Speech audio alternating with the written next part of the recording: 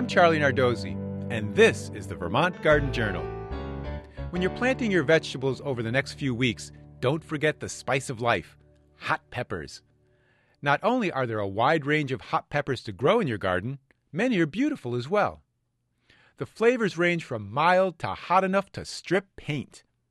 India is even using a native hot pepper variety as an ingredient in an anti-terrorist tear gas spray. All you need are a few plants to get plenty of fruits. Here are some varieties to try. There are many southwestern type peppers such as Serrano, Ancho, and Anaheim. These peppers are great for grilling, stuffing, and making sauces. Jalapenos have a milder flavor and are famous for toppings on pizza and in salsa. Select varieties like early jalapeno that produce the most in our cool climate. Remember, the hotness of your pepper depends on variety and on weather.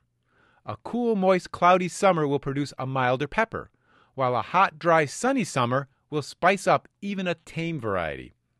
Some hot peppers are beautiful to look at. Black Pearl features jet black foliage, purple flowers, and small red, hot-tasting fruits. New Mex Twilight has upright standing hot pepper fruits that start out purple-colored but ripen to yellow, orange, and red, just like a sunset. For the super hot flavor lover that wants the taste to last beyond 1 hot minute, try the habaneros. The traditional variety produces crinkled, Japanese lantern-looking orange fruits. Newer varieties feature yellow or red-colored peppers. Habaneros are more sensitive to our cool summers, so grow them in a container to give the plants all the heat they crave.